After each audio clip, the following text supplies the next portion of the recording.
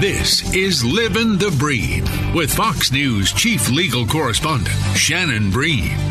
I am so excited on today's Living the Bream podcast to have the one and only Eric Metaxas, best-selling author. That's the tip of the iceberg because there's so many things I could say about you, but I'm also happy to call you a friend. Eric, welcome. Well, I wouldn't go that far, but thank you. Oh, dang it. I thought I was going to sneak in the friend thing, and I got cut off in the pass. I just wouldn't go that far at this point. Acquaintance? Can we go there? I like your husband, but I'll stop there. Yeah, he can vouch for me, though. Does that not work? You know what? He does kind of vouch for you just by being your husband, so that's a good point. Okay, I guess I like you, too. Hey, listen, I'm really psyched to have you. I want to talk about your new book that you have coming out, among so many other things, but I think you have such a great voice, too, on what's happening in the culture, what we're seeing out there. You've got your own radio show every day that folks can tune in and check out if you want to give a shameless plug here. I do want to give a shameless plug. Actually, it's so exciting to me. I never thought I'd be doing radio. I'm doing 2 hours of radio every day, Monday to Friday. It's the Eric Metaxas Show, and people can, go online and get an app or whatever it is. But I interview all kinds of fascinating people, way more fascinating than Eric Metaxas. But I do know that you humbly named the show the Eric Metaxas Show. Well, you just want to make sure people know what they're getting. In all seriousness, it turned out that title had not been taken. Well, we checked. You just got to be Eric pragmatic. Metaxas Show, and I thought, you know what? It's not taken. Let's grab it. You know what I'm saying? I think it was an excellent decision. You've made a lot of good decisions, including so many of the books that you've written. We became, acquaintances. I don't even know if I'm going to say that. I'm not going to say friends. But listen, I was such a huge fan of your Bonhoeffer book. And, I make everybody else read it. I lugged around the 700-page version of it. 700, 600, whatever pages. Yeah, it's only 640, I think. But okay, well, I don't want to overstate it. There is an abbreviated version for folks who maybe don't have as much time. Honestly, I do not recommend the abbreviated version. We published it because there's some people who simply won't pick up a big book. Mm-hmm. But I have had so many people, in all seriousness, come up to me and say, I'm not a reader, but I couldn't put it down. Mm-hmm. Now, as a writer, when somebody says I couldn't put your book down, you get a thrill because you say that's my goal in writing. But I can be humble and say, truly, the story is so amazing. Mm-hmm. That's why I wanted it to, that's why I was willing to go 600 pages to tell it, because it is truly one of those stories that when you start getting into it, you kind of can't put it down. And I was just thinking that when you have a life like Bonhoeffer's to tell, all you have to do is try to get out of the way, try to tell the story. But people come up to me every week and say that the story changed their lives. And I think if God is using me to lead people to think more deeply about God, about truth, through the life of Bonhoeffer and other things that I've written, that's my greatest joy. So I don't want people to be scared just because it's a long book, because I get that literally all the time. Mm-hmm. People say to me, I'm not much of a reader, but I read that book. So I think the story is just one of those incredible stories from history. I agree, and I think it's definitely worth the investment of time. Something that struck me when I was reading the book a couple of years back was how much there were parallels to now. Is that something you hear from a lot of people too? Because I feel there were so many lessons about that real life story all these decades later. Well, it's unbelievable, because when I was writing it kept hitting me that this is weird. This sounds very, familiar.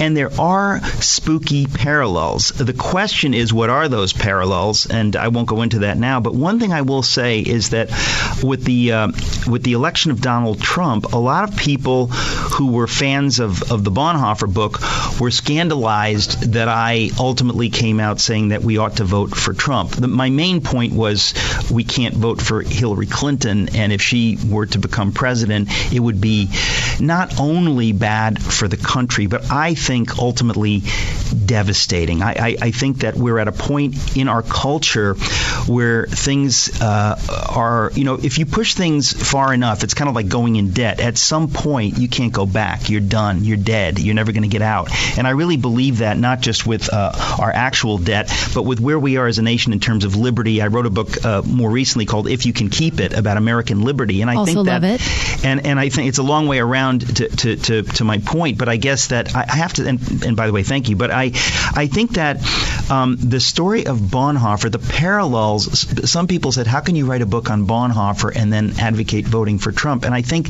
they misapplied some things, and I want want to make the case extremely briefly, but right now, that the larger danger to us, the thing that I would compare to Hitler and the Nazis taking over, has to do with what I would call a globalist, anti-nationalist worldview. In other words, the view that nationalism is the only evil. Hitler was a nationalist, the Nazis were nationalists, therefore we've got to be careful about nationalism.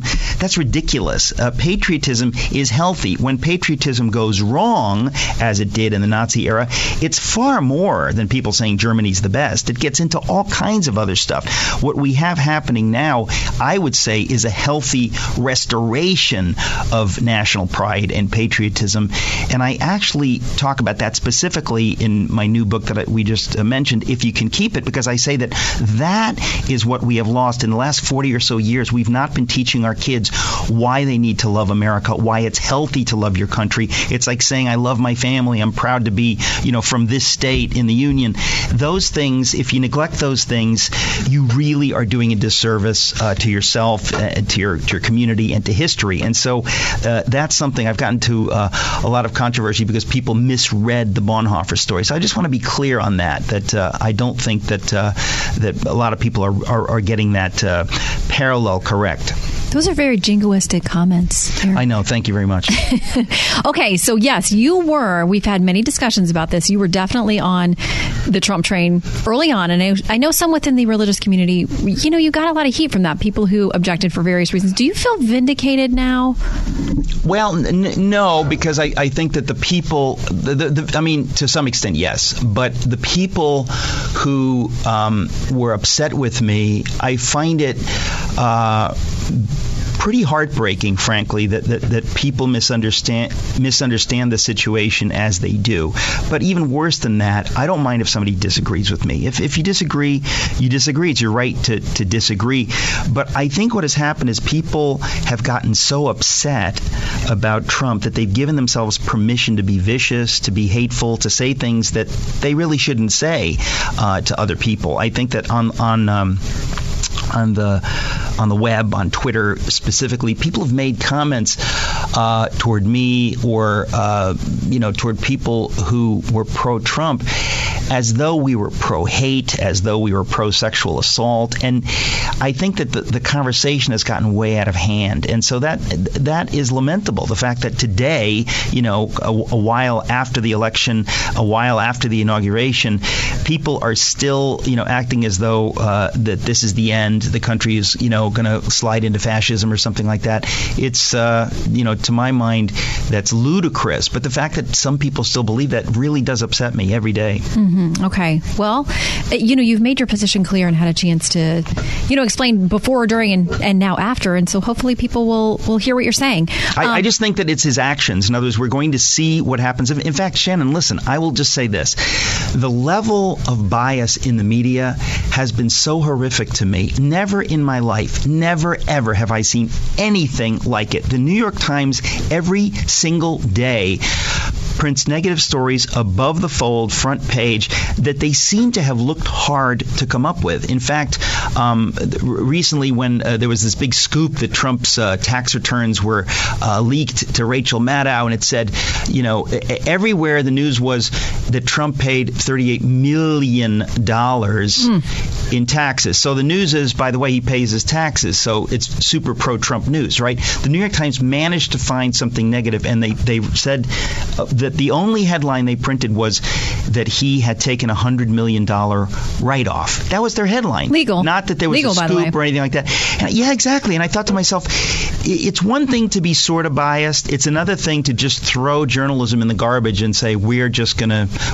advocate because we think that now is the time to advocate for our point of view. That's not the job of the New York Times. They should be ashamed of themselves for that. And so this kind of thing really is upsetting to me, that we have a culture that we're so divided that we're not even willing to give him some time to do some things. It's just a steady drumbeat of negativity, and it's a weird time to be alive. But ultimately, let me say this: I am tremendously hopeful. I have seen so much good stuff that I just think that it's just going to take some time, but I don't think it's going to take too much time.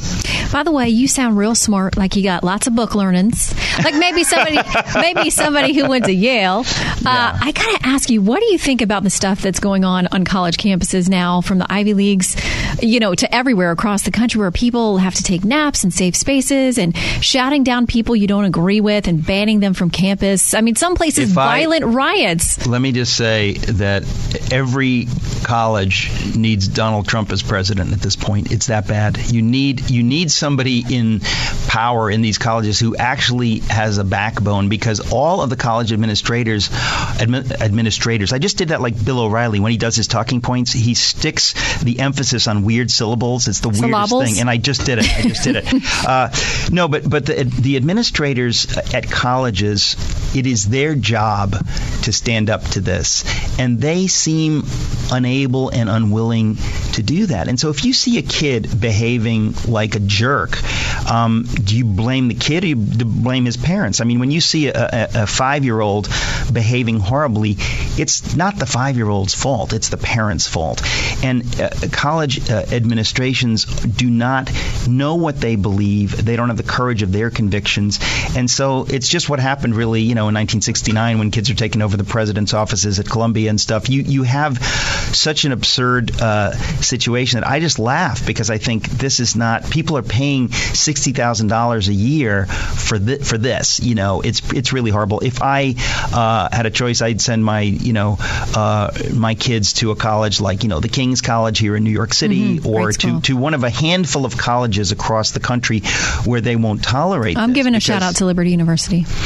I've never heard of it. Oh, don't even. You're going to be so on my bad list. I have an honorary degree from Liberty. Yes, and it's my favorite. Of all the honorary degrees I have, it's my favorite. Oh, my God. You're so humble again. I'm just saying that. Of all my PhDs. Of all my honorary degrees. My Liberty University PhD is the only one that's currently framed in my office. Nice. Okay, I'm glad to hear that. Now, listen, I want to save time for the important stuff, by which I mean the ridiculous stuff that we have to get to. But I want to make sure to hear about your new book. You've been working on this for a long time. You've been around the world researching and writing. Tell us about it and when we can expect it. Well, the reality is that's what I want people to believe. I've just got staff that takes care of the writing. Oh, I've seen the pictures. Are those posed also of you visiting historic places and collecting info? Let me tell you, the story of Martin Luther, I really believe that, like the Bonhoeffer story, it blows your hair back. I mean, you can't believe the story. And I realize that most people I know don't know the story. This man, I think you could make a plausible argument, and I think I do, is, apart from Jesus of Nazareth, probably either the most important figure in history, the most influential figure in history, or one of a tiny handful. Mm-hmm. And it wasn't his intention, but what he did, it's kind of like the guy who pulled the plug at the bottom of the swimming pool. He never intended to drain the pool. He just made this tiny little movement, but it led to, people diving into concrete and other bad stuff. You just don't know what happens when you do X, Y and Z follow. The story of Martin Luther is just crazy. What he ended up overseeing. Again, he didn't intend to, but the Reformation changed the world. And I was going to title the book "The Man Who Gave Birth to the Future," with a little transgender wink. But oh boy. I think that it's true that the story of Martin Luther, it's unlike any you've ever read before. And I uncover some new things that I didn't think I would, but frankly I did uncover some new things. And it really is just one of the most entertaining stories. It's probably the most entertaining book I've ever written, at least entertaining for me, and I hope for the reader. But his story, in many cases, is hilarious. Like, there's things about him that you just can't believe what a character he was, the things that he said. So, yeah, it really is. It's exciting to be done with it, although the writing of it, for the first time ever, writing a book was, in many ways, fun for me. And that usually writing is like lifting bricks. Really? I find that so surprising, because you've been pretty prolific. Right, but it's kind of like, digging a ditch. I mean, when you're done, people are like, hey, great ditch. It must have been fun to dig. No, it wasn't fun to dig. Not everyone has a best-selling ditch. You know what I'm saying? Best-selling ditch, right. No, but it's really true that there are moments of joy, but it is really hard work. And so the image of a writer, people say, like, why don't you go to a cabin and write your book, like, or why don't you sit up by the pool and write your book? I think, you can't. Work is work. You can't get around the fact that hard work is hard work. And if you want to tell a story, you want to make it look effortless. You want to make it read like you're just breathing it out with joy. But the reality is that it is really, really hard work. And I don't often look forward to writing because it is very hard. But in the story of Martin Luther, in many ways, it was very entertaining. There is just stuff in there that just cracked me up, and I trust my readers will crack up over and over, and they'll thank me for putting that in the book because it's just too funny not to share. We will, and it's out this fall. Is that right? Yeah, it's out this fall. I should really be talking about my book, If You Can Keep It, which is out. Which is out now, and honestly, it's a great read. Well, I know that you read it, and you aren't just saying this, and so that means a lot to me because I am concerned about my country. I think that the election of Trump was able to pull us back from the cliff, but now we have work to do. And one of the main things we have to do is educate ourselves and our kids on what is America, why America is great, what do we mean when we say America is great? It means we're better than others, or what does it mean exactly? And what I say in the book is that it comes from the concept of virtue, the idea that we care about others, we care about Mexico, we care about China, we care about ourselves first because we want to be healthy so that we can spread what we have, our freedoms, whether economic or religious, all these freedoms that we have, we can't spread them if we're not strong.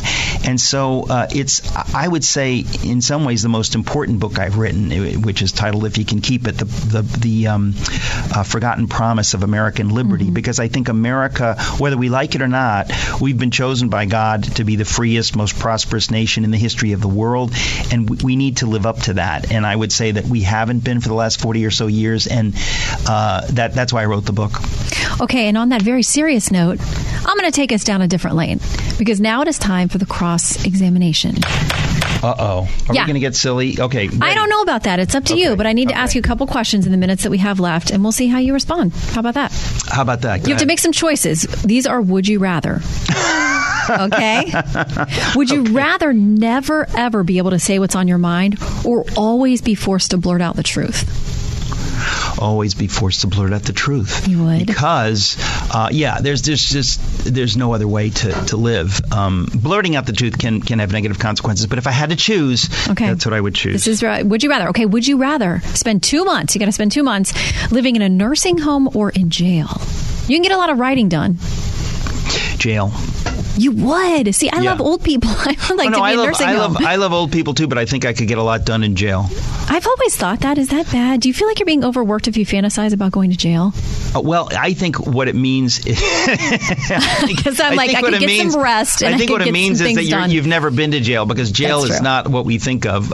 Jail is, the level of unpleasantness. So, yeah. So now that you put it that way, nursing home. Okay, nursing home. All right. Now, because you are a New Yorker, would you rather live with somebody sharing a wall who is a noisy neighbor or has a barking dog that never stops? Oh, my gosh. That is a bad question. I know. That's why I'm asking you, because you're so brilliant. A noisy dog. I know you can figure this out. A noisy dog that never, or a noisy neighbor. I think a noisy neighbor is too personal. I'll take the dog. Okay. Would you rather be stranded on an island with someone you absolutely hate or completely alone? Oh, that is incredible. Somebody that I absolutely hate. Not that there's anyone you hate. No, but that's the point, is that you'd have to think about, what does it mean to hate somebody? Are we allowed to hate somebody? Oh, boy. I should have known with you that we're going down that trail before we can even answer the question. Well, yeah, because as a Christian, Jesus tells me to love my enemies. Mm-hmm. Okay, would you rather be stuck on an island with your enemy or alone? With my enemy. Seriously? Of course. When they drive you nuts? What is it? Well, it depends what that means. Who's your enemy? That's your question, right? No, I love being alone. I've got. Well, look. I love being alone too. But you're talking about being stranded on an island. At some point, I think you might, crack up. And I think that, it's nice to be alone when you're often not alone. But if you're only alone for a long time, I think it could be difficult. Okay, would you rather be very strong, freakishly strong, or able to run very fast? Now, I know you're a runner, so maybe you already have the running very fast part down. I'm not built for speed. I do like to run. Would I rather be freakishly strong? No, it's so funny that you didn't say you're already almost freakishly strong. Well, I don't know the strength part. I just know that I know you're a runner. I've seen you bursting out of your shirts at the restaurant. Maybe you also bench press 6,000 pounds. I don't know. Yeah. Well, I can deadlift. Oh my goodness, it's up in the hundreds now. Let me think here.